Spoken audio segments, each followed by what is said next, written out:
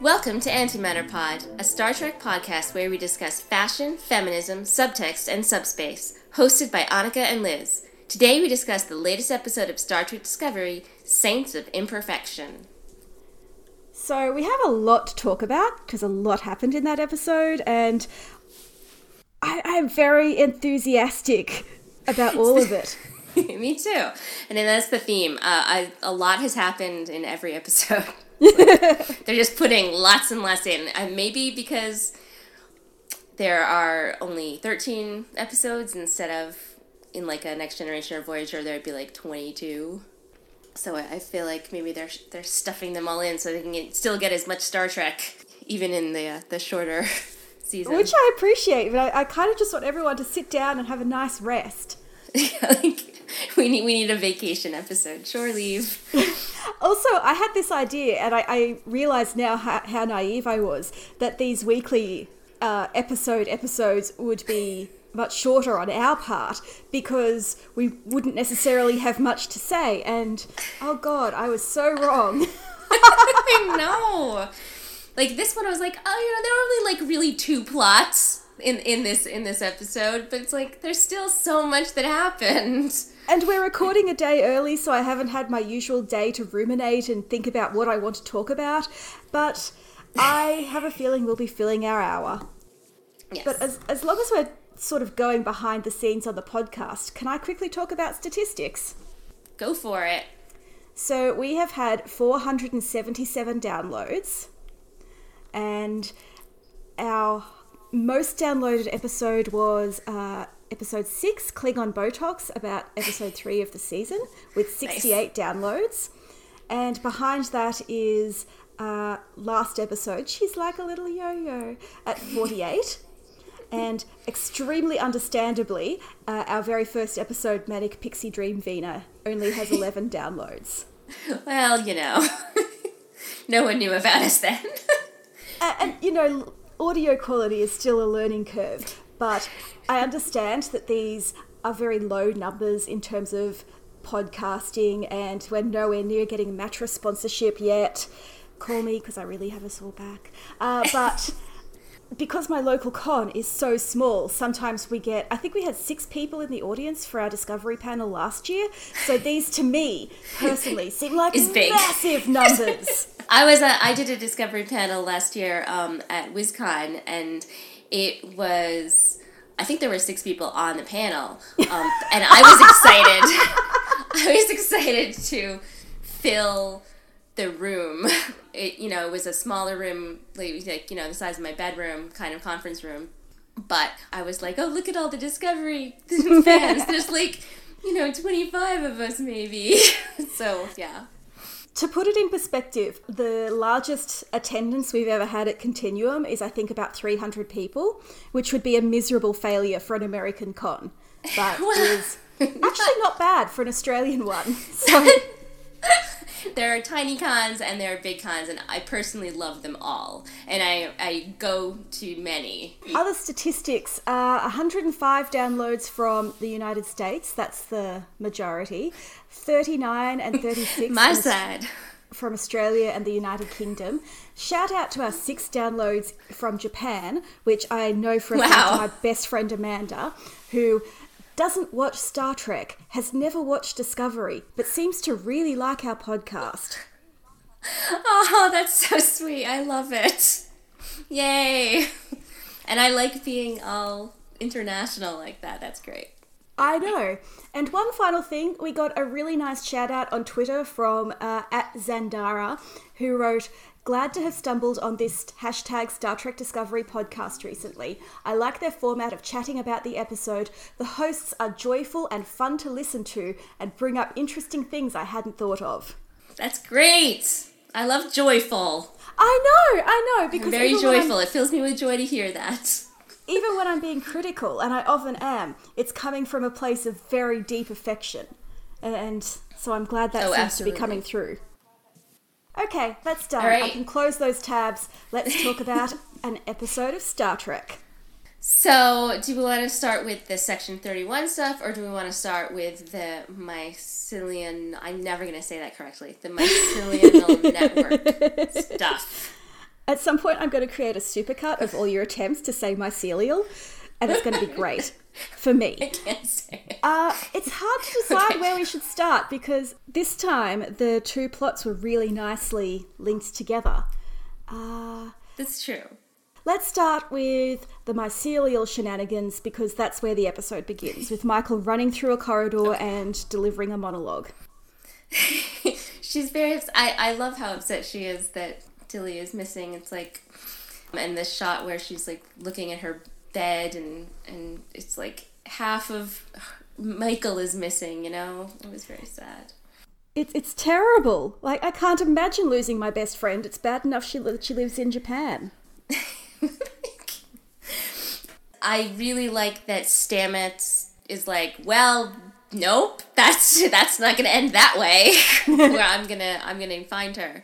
And Michael doesn't, like, she's afraid to think it might be okay and maybe we'll get Tilly back. It seems like it's easier for her to start working on I have to get over this than it is to believe. But, you know, she wants to put faith in Stamets, but at the same time she's like, I'm going to let him have all of the hope, and I'm going to start shutting myself off because that's what I do best.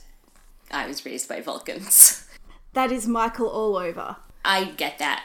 That's a very relatable decision on her part, I think. I agree. I really... Instead of dealing with feelings, to just be like, okay, feelings, go away. Yeah, goodbye. I will deal with this in therapy when I have a breakdown in 10 years. It's going to be great. Yeah. And yeah, I think it's very telling that Paul just will not accept another death at this point.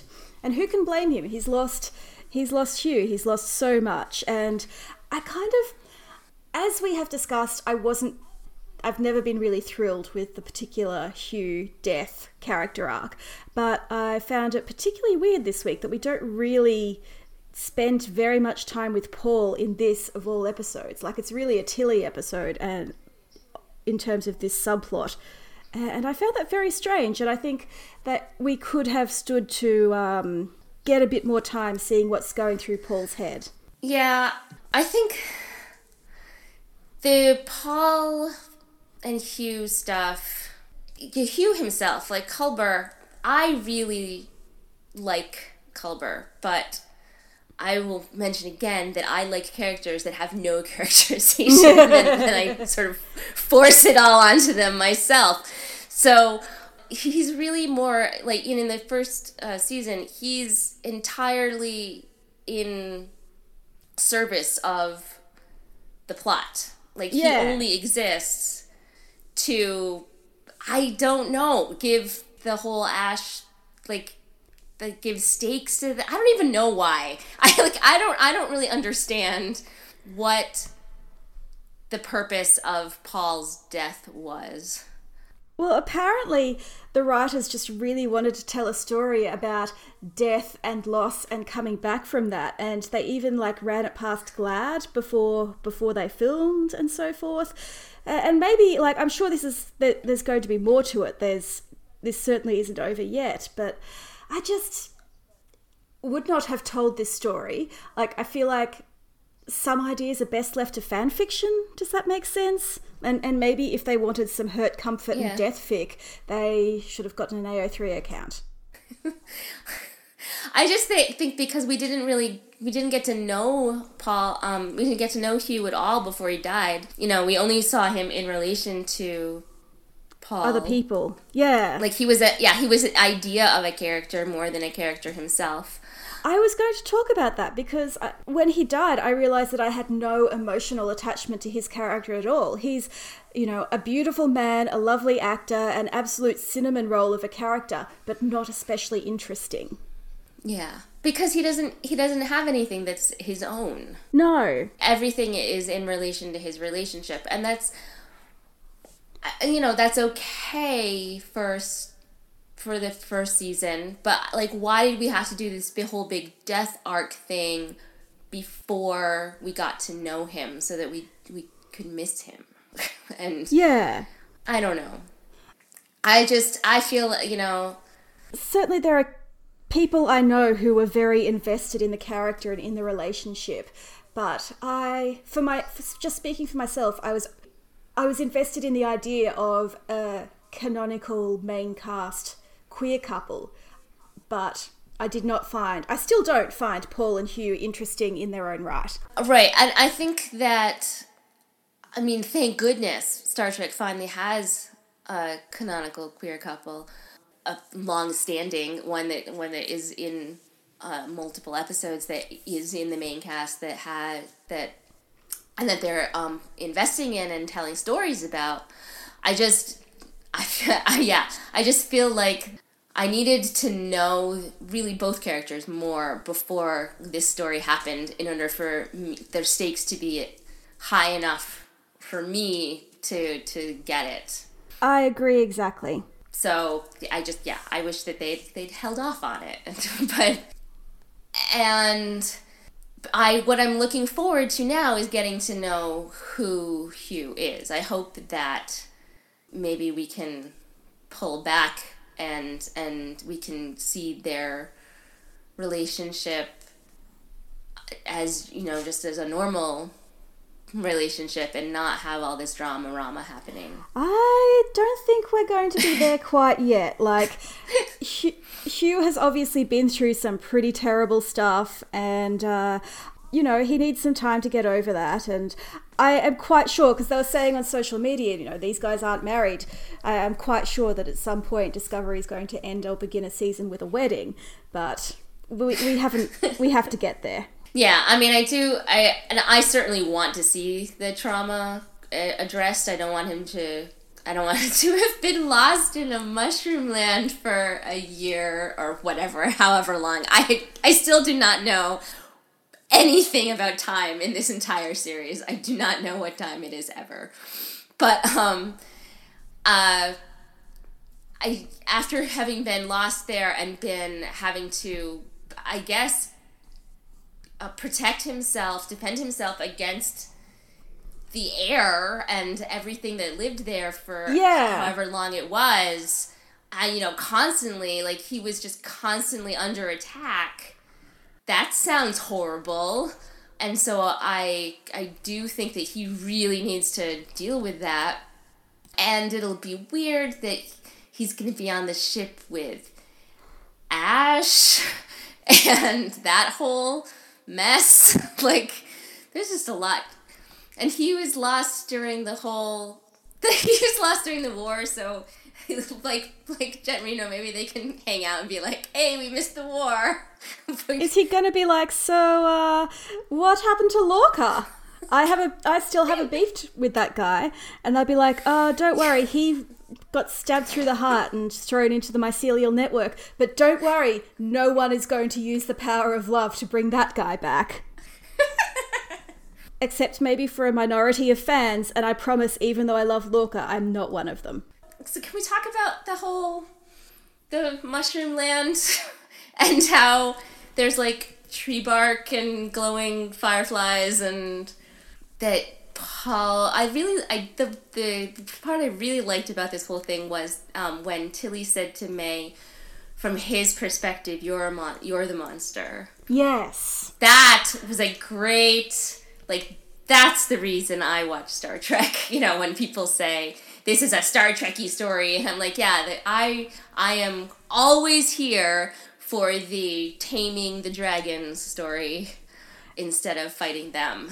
The story where both sides are just monsters to each other who, they can't even find common ground in this case. They are biologically incompatible, but we can still tame the monster and let everyone go back to their lives.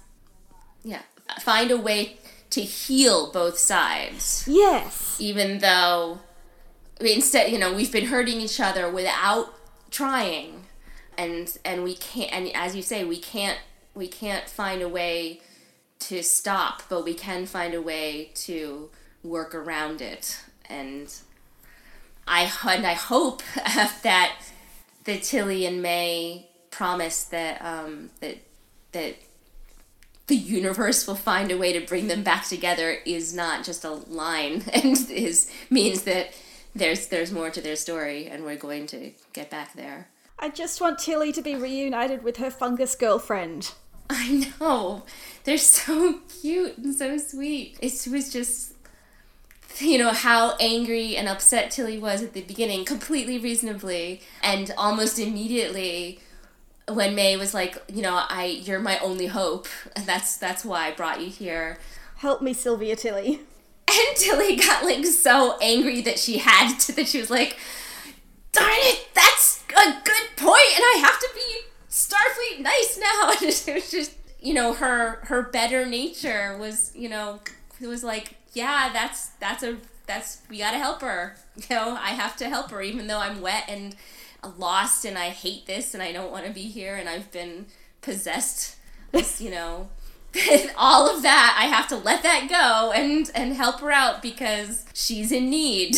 And that's my, I want to.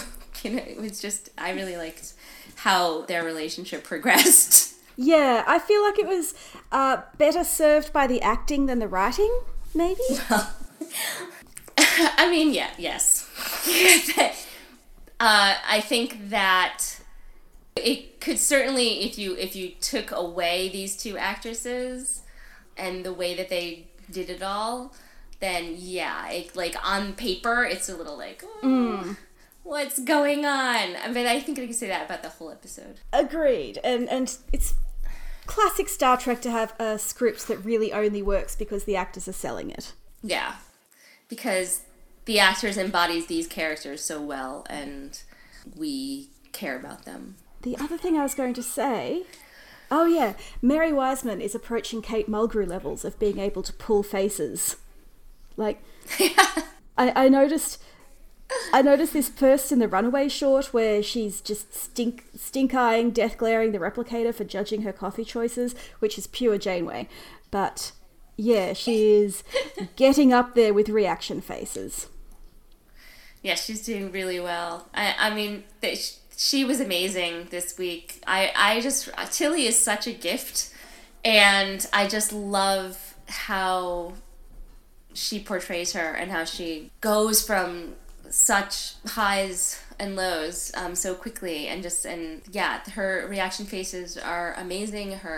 All of her physical acting, she just really does. She has this glow about her. Yes. And as a character, Tilly's ability to form connections, even with people she doesn't particularly know or like, is really powerful. And I think it's one of the traits that proves that she'll be a great captain one day. Yes. She, unlike Sarek, is really good at people. She peoples really well. Are you saying she should be giving lessons? I mean, that's kind of what she did to Michael, so... That is so true. So I think that she and really to Stamets too. He cares so much about Tilly because Tilly cares so much about him, and yeah, and he certainly wasn't in that place in the first season when you consider where he started out. So I think it's an amazing character, and Mary does amazing things with her. And I was also really impressed by Wilson Cruz. He didn't have a lot to do, and I'm sure that will change in the coming weeks, but his physical acting was just so great. And he was unrecognisable under that hair and covered in spores. Yeah. Scary, creepy. I liked how he came when, he was back to... It was just, when he comes out of the cocoon and he's like... hairless. I was like, oh, okay, that makes sense, but it's also an interesting choice. I guess May reached into Tilly's mind and extrapolated, and maybe Tilly has thought a lot about what he looks like without clothes on. I thought it was like a birth scene. I am certain that was the intent. That they took away, any excess, I guess, that would have been. But I suppose it could also be however he went, because if human DNA was what they needed and that was in I don't know, the science I didn't really I have no idea what was going on there. I suspect suspect this is scientifically dubious. I'm just going to put that out there. Like, what's missing is human DNA, but it's like not specifically his DNA. It's like human DNA that exists in the cocoon that because a human was in it. Like, what? Does this mean that Hugh and Tilly are siblings now? I don't know. What is Hugh? Is he a person or is he part mushroom? Like, what happened there? Well, I feel like if he's part mushroom, that's maybe one of Paul's dreams come to life. I know. It's like, Paul would not turn that away. No. A hot mushroom man is exactly what he's been looking for all these years. I do think it's interesting how Hugh's resurrection, is similar to Spock's in The Search for Spock, which I guess we'll also have to talk about. But in terms of some kind of nebulous, science-y, that happened. Life force thing. Yeah, it's ridiculous, but it's consistent with what has come before / will come in the future. When you think about it, it was Genesis took his body and so it was kind of like fungi already, really, right? Because his body was decomposing or something. Honestly, my new headcanon is that Carol Marcus has at some point worked with Paul Stamets or astromycology in general and went, okay, fungus travel is great, but have you considered terraforming? Okay, headcanon accepted, and I want to see that. Do we move on to the search for Spock? The endless, never-ending search for Spock. I don't think it's going to end next week because we're taking a side trip to Kelpia, or whatever it's called. I guess if Section 31 are taking over the work, then they can sort of backburner that for a while and it's justified, but I'm quite sure we'll have more conversations about it. And maybe Michael will tell someone again that she feels responsible for the estrangement. She did not, in fact, tell, what are we calling Philippa? I guess Philippa. I mean, she didn't tell her, I feel responsible. She just went straight to, if you threaten my brother, I will end you. Which was that was a change. I was excited. And I think that was a responsible choice on Michael's part because Philippa is really not someone you want to reveal vulnerabilities to. Yes, she was on her game in regards to Philippa. She was off her game in regards to Ash, but that's, I can sort of see why. So I think Ash will be the next person to learn about the estrangement. Yeah, exactly. We can look forward to that conversation. Poor Ash. I actually feel really badly for him being stuck on that ship right now. No one's really in his corner at the moment. I am kind of into that, and I feel worse. I feel slightly bad for Ash, but I feel worse for Hugh and Paul, who have to look at him. I definitely felt badly for Paul on the bridge when he just sort of stopped in mid-speech and was like, okay, that's happening, and had to continue on. Yeah, that was not cool for, I guess he couldn't really be anywhere else, Ash, but it was difficult. Yeah. I am really into Pike not really having time for the Ash Tyler drama. Pike was just he was completely against him, right from the moment that he was in his view, and he just it was entertaining, and it was also, Pike has been so open and friendly and kind to everyone, but he was just nope. So I do think that there is what I was saying last week about how he's set up as the foil for Section 31 is appropriate. You are so right. Because that was pretty clear. At least seeing hard-ass Pike every once in a while, that was exciting. I loved Pike this week, and I think it's because, one, he took against Ash in a way that felt really realistic. He, from his perspective, and he knows everything, Ash is a weird semi-traitor who deserted and killed an officer and is now just walking around like no big deal, and assumes that he has all these privileges on Discovery, like free movement, and actually, he doesn't, and he's representing an organization that Pike disagrees with. But also, I realized, like, episode 5 of season 1 was where Lorca sort of clicked for me, and here it was Pike. And I think it's because we get to see them interacting with old friends and, you know, peers or people who are close to peers. Kat and Lorca in the case of season 5, episode 5 last year, and Leland and Pike this year. It's really cool to get that extra dimension of a character, and it's like one of my favourite scenes in the Harry Potter books is in the second book where Harry and Ron are hiding in the staff room and they see, I think it's almost the only time we see the teachers interact among themselves. That experience of sort of getting a glimpse into the lives of the so-called grown-up characters, the older generation, really reveals a lot about them to me. That is really interesting. The scene that I'm thinking of is in the third book when they learn about Sirius Black by spying on people. Oh, yes. Which was like, oh, look at these teachers, like, hanging out with each other off campus. Of course they do, but you don't think about it until you see it, you know? And that is a similar idea for, I absolutely, like, one of my favorite relationships to look at are the, you know, people who knew you when you were young and not quite formed. Yes. So I love meeting older friends of any character because they know things about you that people who met you as an adult just aren't capable of knowing, because you've decided who you are at that point and how you're presenting yourself. But the people who know you when you're young and still figuring all that out, they know these little, like, secrets about you. Yeah, my thing is taking the characters who are fully formed adults now and then projecting back to see what they were like as younger people.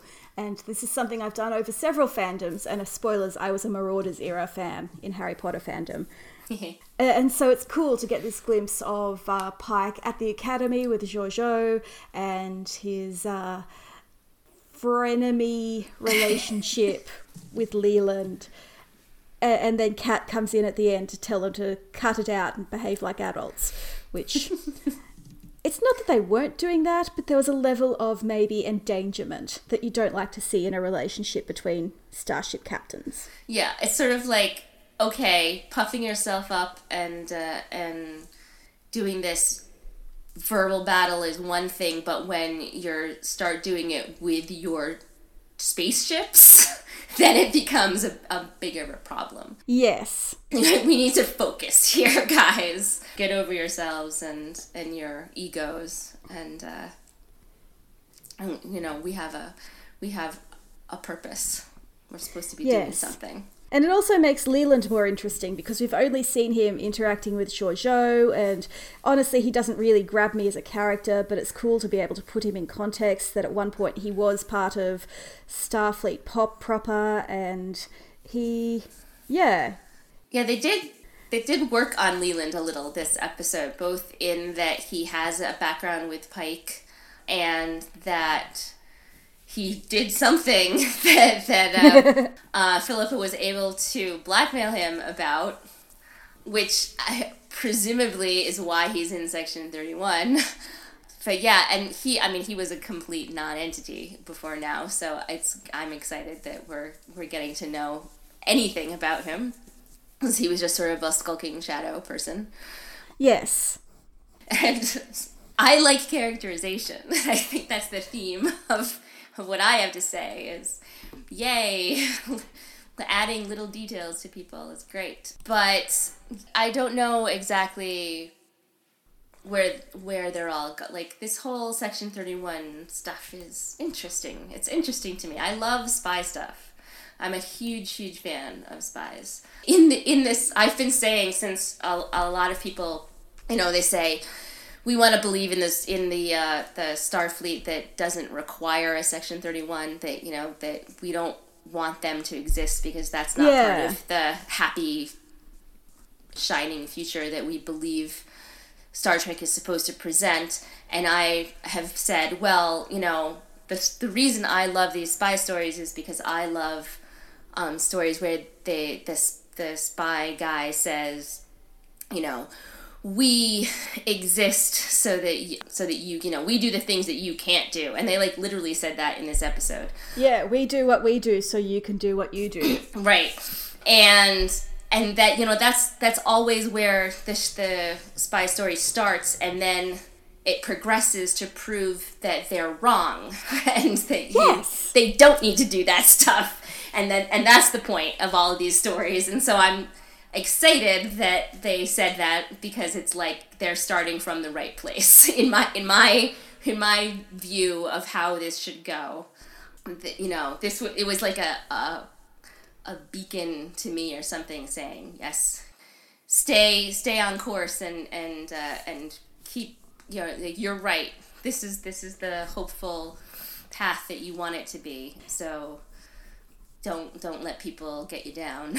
It's gonna be okay. I agree. I don't think that we're meant to see Section 31 as the good guys, and I don't think that will be the case for their series either. Though I'm sure there'll be some, anti-hero shenanigans.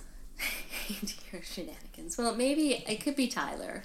If those are the three characters that are going to be the mains on the Section 31 series, Tyler seems to be the most likely to be the protagonist who convinces them that they don't have to be this way.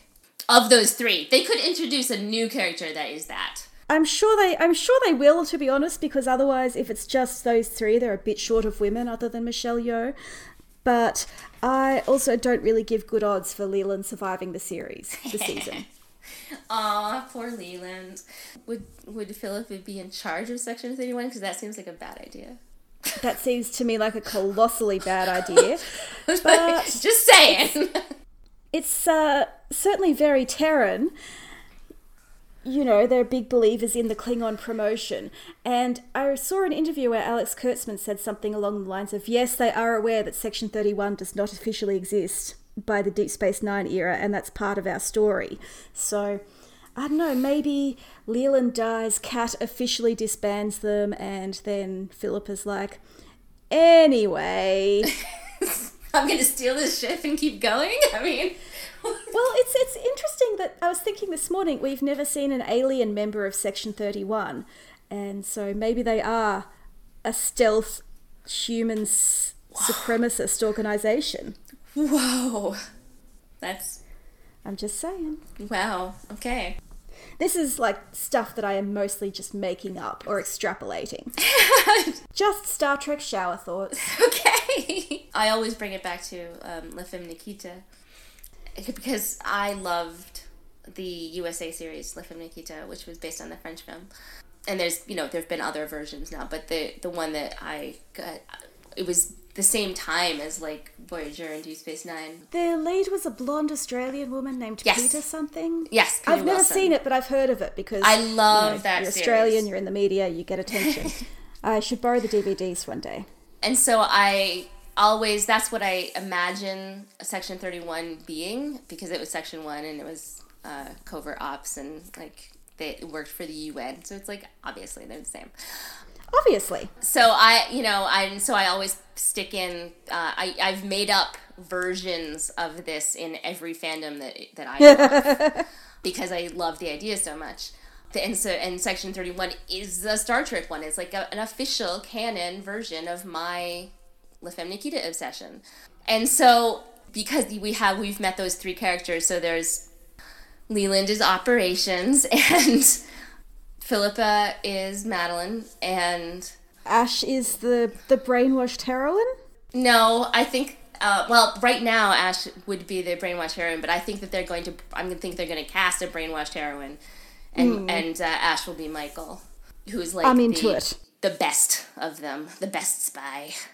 But yeah, and then they just need a techie, and they're good to go. So I can see the bones of the show, and it like eventually Operations does die, and Madeline does take over. But it's like really terrifying to me to think of Philippa in charge of anything. Yeah, we've seen how she runs an empire. They shouldn't give her that long leash. Yeah. Speaking of women and questionable decisions and power, Kat Cornwell's back. Yay! I was excited for her return for the entire week. Jane Brooke said that she was returning, and so I was like, that's what I'm excited for. But then it was funny because I actually was so engrossed, caught up in this story that when she appeared, I had forgotten that she was coming, and so I was like, oh, that's right! No, same. I was coming to the end end thinking, wait, there was some other reason I was excited for this episode. Oh, Kat, I know her. I like her. It was great. So I really appreciate that. I was like, good episode, guys. You tricked me into not being, not remembering, not being like so anticipating her return that I actually was paying attention to the other stuff. So it was good. Yeah, one of the problems with fixating on one supporting recurring character is that if you let that take over, as I have experienced too many times, you run the risk of really missing out on the story that's actually happening in front of you. And there was no chance of that this week because the story in front of me was so good. Yeah, they really pulled me in, and I was on there. I'm really, really happy that Hugh is back, and I look forward to their continued story. But it was probably the least engrossing for me. I knew that it wasn't going to be so easy that he could just walk in and it was like, something bad is going to happen now. And I'm just like so happy that they solved it this episode and it didn't I was scared for a minute there that it was going to be, we're going into the network once or twice to try to figure this out and I could not have put up with that. So I'm glad that it was just a one moment fake out instead of to be continued fake out. Yeah, I think stringing us along like that would have been bad, but one of the official Twitter accounts was like, oh, this is going to be a great episode for Valentine's Day. And I was like, okay, yeah, he's definitely back this week. It won't be a fake out because you just don't do that. Yeah, that is bad marketing. That would be cruel. Yeah. Whereas Kat turning up this early in the season, we knew she'd be back, and I think we in the Admiral's Legion Discord have had a lot of chatter about when that was likely to happen, and we worked very hard to persuade ourselves that it wouldn't be till later in the season. So episode 5 is a nice surprise. It is, and she was really there, not just a hologram. I know, and I wasn't expecting that. I was like, wait, you're on this ship? You're just flying around with Section 31 now? Okay. Have you been there all along? I'm very intrigued. What exactly is going on? Maybe she's the leash for Philippa. I don't know. Well, that is certainly an image that I am going to treasure. But I get the impression that she is running the Starfleet end of the operation to find out what the red bursts are. The red things Sarek are, was yes. The Federation has asked me to assemble a task force, and I assume Kat is running that as well because they work well together, and now she's the liaison to Section 31.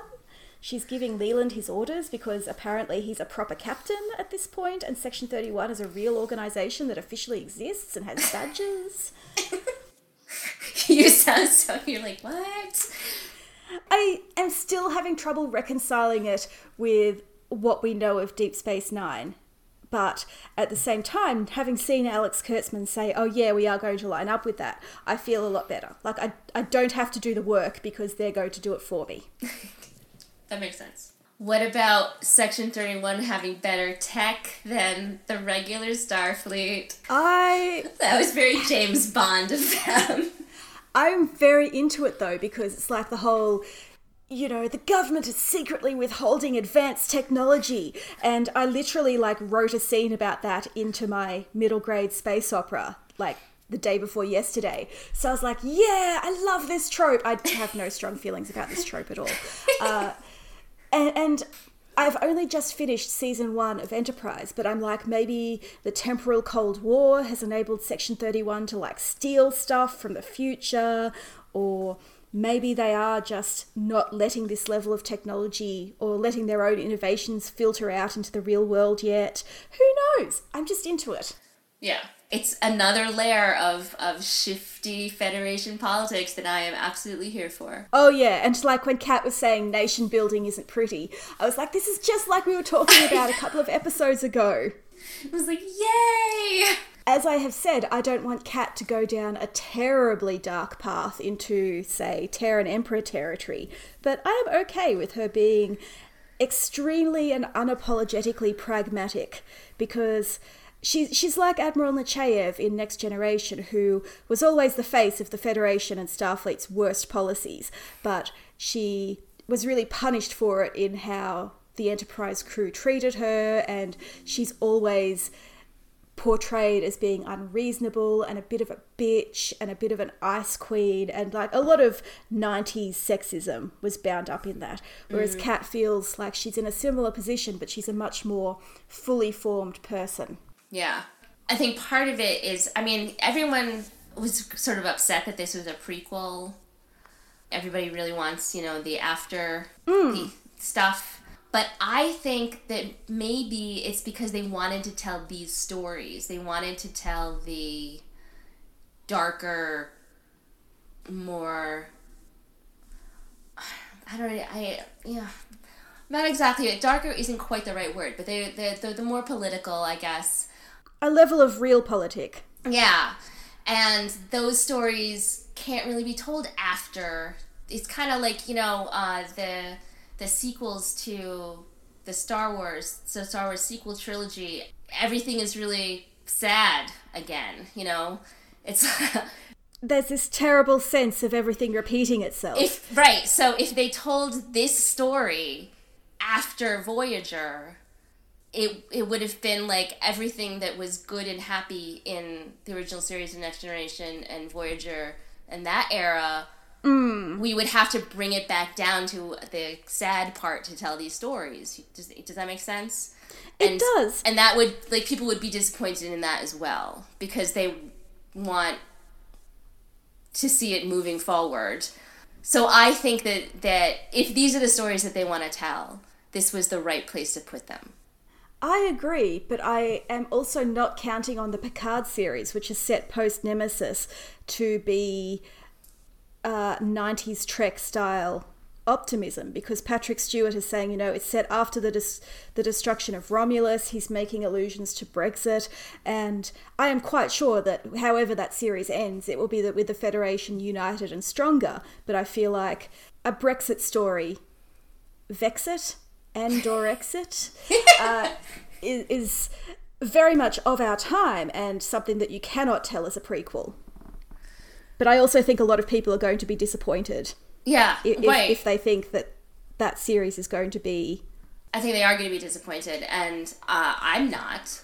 But, personally, I love that the Star Wars sequel trilogy is dark again, because I think that that's more realistic, that you can't... that it's always a cycle, and that it's getting better by increments, as opposed to getting better all of a sudden. And as we see right now, it is honestly quite realistic for a generation who did not experience a particular war to go back and model themselves in the style of the aggressors, depressingly. Well, yeah. Real world politics are a whole other story. Yes. I like that we're also a Star Wars podcast. No, I'm sorry. No, I love Star Wars. It's not a fandom I'm in, but I love it.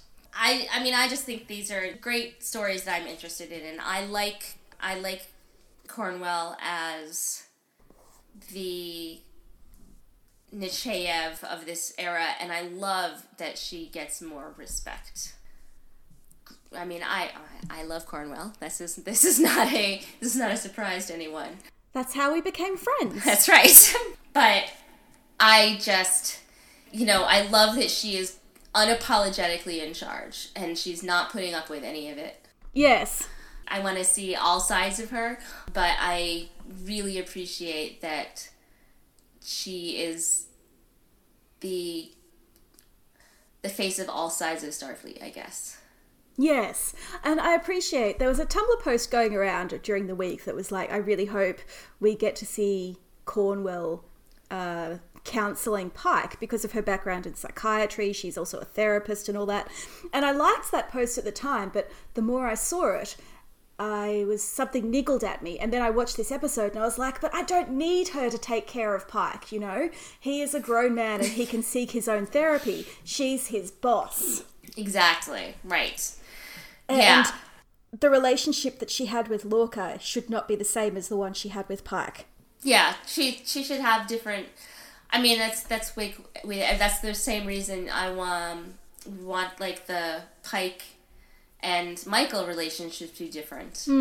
That as much as I want to ship him with everybody, but I can't find anybody, and it's like Michael seems like a really good option, but I don't want there to be any of that weird stuff going on between them. So at this point, I've decided that Pike and Leland had an acrimonious breakup, and now they're working together, and they are definitely going to have hookups on the down low. Okay, I can work with that. I can definitely see it. Yeah, I'm thrilled that Cornwall is back and glad that she's still in charge and still not taking anybody's nonsense. That's the word. What was it? Manlier than thou bullshit. That was so good. In fact, I'm just going to scroll up a bit and read a quote that I really liked from the Vulture recap. The boys apologise to each other in such an absolutely correct way, minus Leland's "that's an understatement" cheap shot at the end, that my #MeToo shriveled heart grew a half size to witness it. Nice. Yes. Yes. Excellent. Yes. Very good. Okay, I think we can probably wrap up. We might even be like 5 minutes shorter than usual this week. I want to say one thing. Yes. Is there going to be time travel? Because we have tachyon emissions. I love time travel. In fact, I'm starting to think this is more just Star Trek shower thoughts with Liz. What if the Red Angel is Spock or Michael or, in a twist, both of them? Yeah. I think that it is going to end up being a person. Yes. And a person that we know. Yes. And Spock and or Michael make the most sense. I like the both of them going to together, going through. Well, it's the there were two killers all along twist, Right. And I feel like if it was just one of them, it would probably be Michael because she's the protagonist. But yeah. But what about that one time that Michael sees the angel? Exactly. That's why I think it's both. So that's my prediction. I'm calling it. Okay, very good. I like both. Pinky swear. Pinky swear. Oh, I just wanted Tilly to get her fungus girlfriend. Is that so wrong? No. Everyone can have a fungus partner. A fungus partner for you, a fungus partner for you. Everybody! Some lucky sod will get a fungal infection instead, but, these things happen. Just gotta use protection. Oh my god, I'm sorry, I can't laugh because I'm gonna cough, but alright, I'm good. I'm sorry. That's okay. I'm doing the outro before this gets any worse. I'm just imagining like a dating network where, Paul goes into the mushroom land and picks out somebody for everybody. It's like a mycelial dating network? Yes, a mycelial dating network. Exactly. You said it. That's because you said it first. I just had to listen. Okay. Thank you for listening to Antimatter Pod. Please rate and review us on iTunes. 5-star reviews help make us visible to the algorithm that rules our lives. You cannot support us on Patreon or like us on Facebook. However, we are now on Twitter at antimatterpod, all one word. You can also find us at antimatterpod.tumblr.com, including links to our social media and credits for our theme music. Please send vaguely positive thoughts in our direction and join us next week for more discovery where we probably won't find Spock.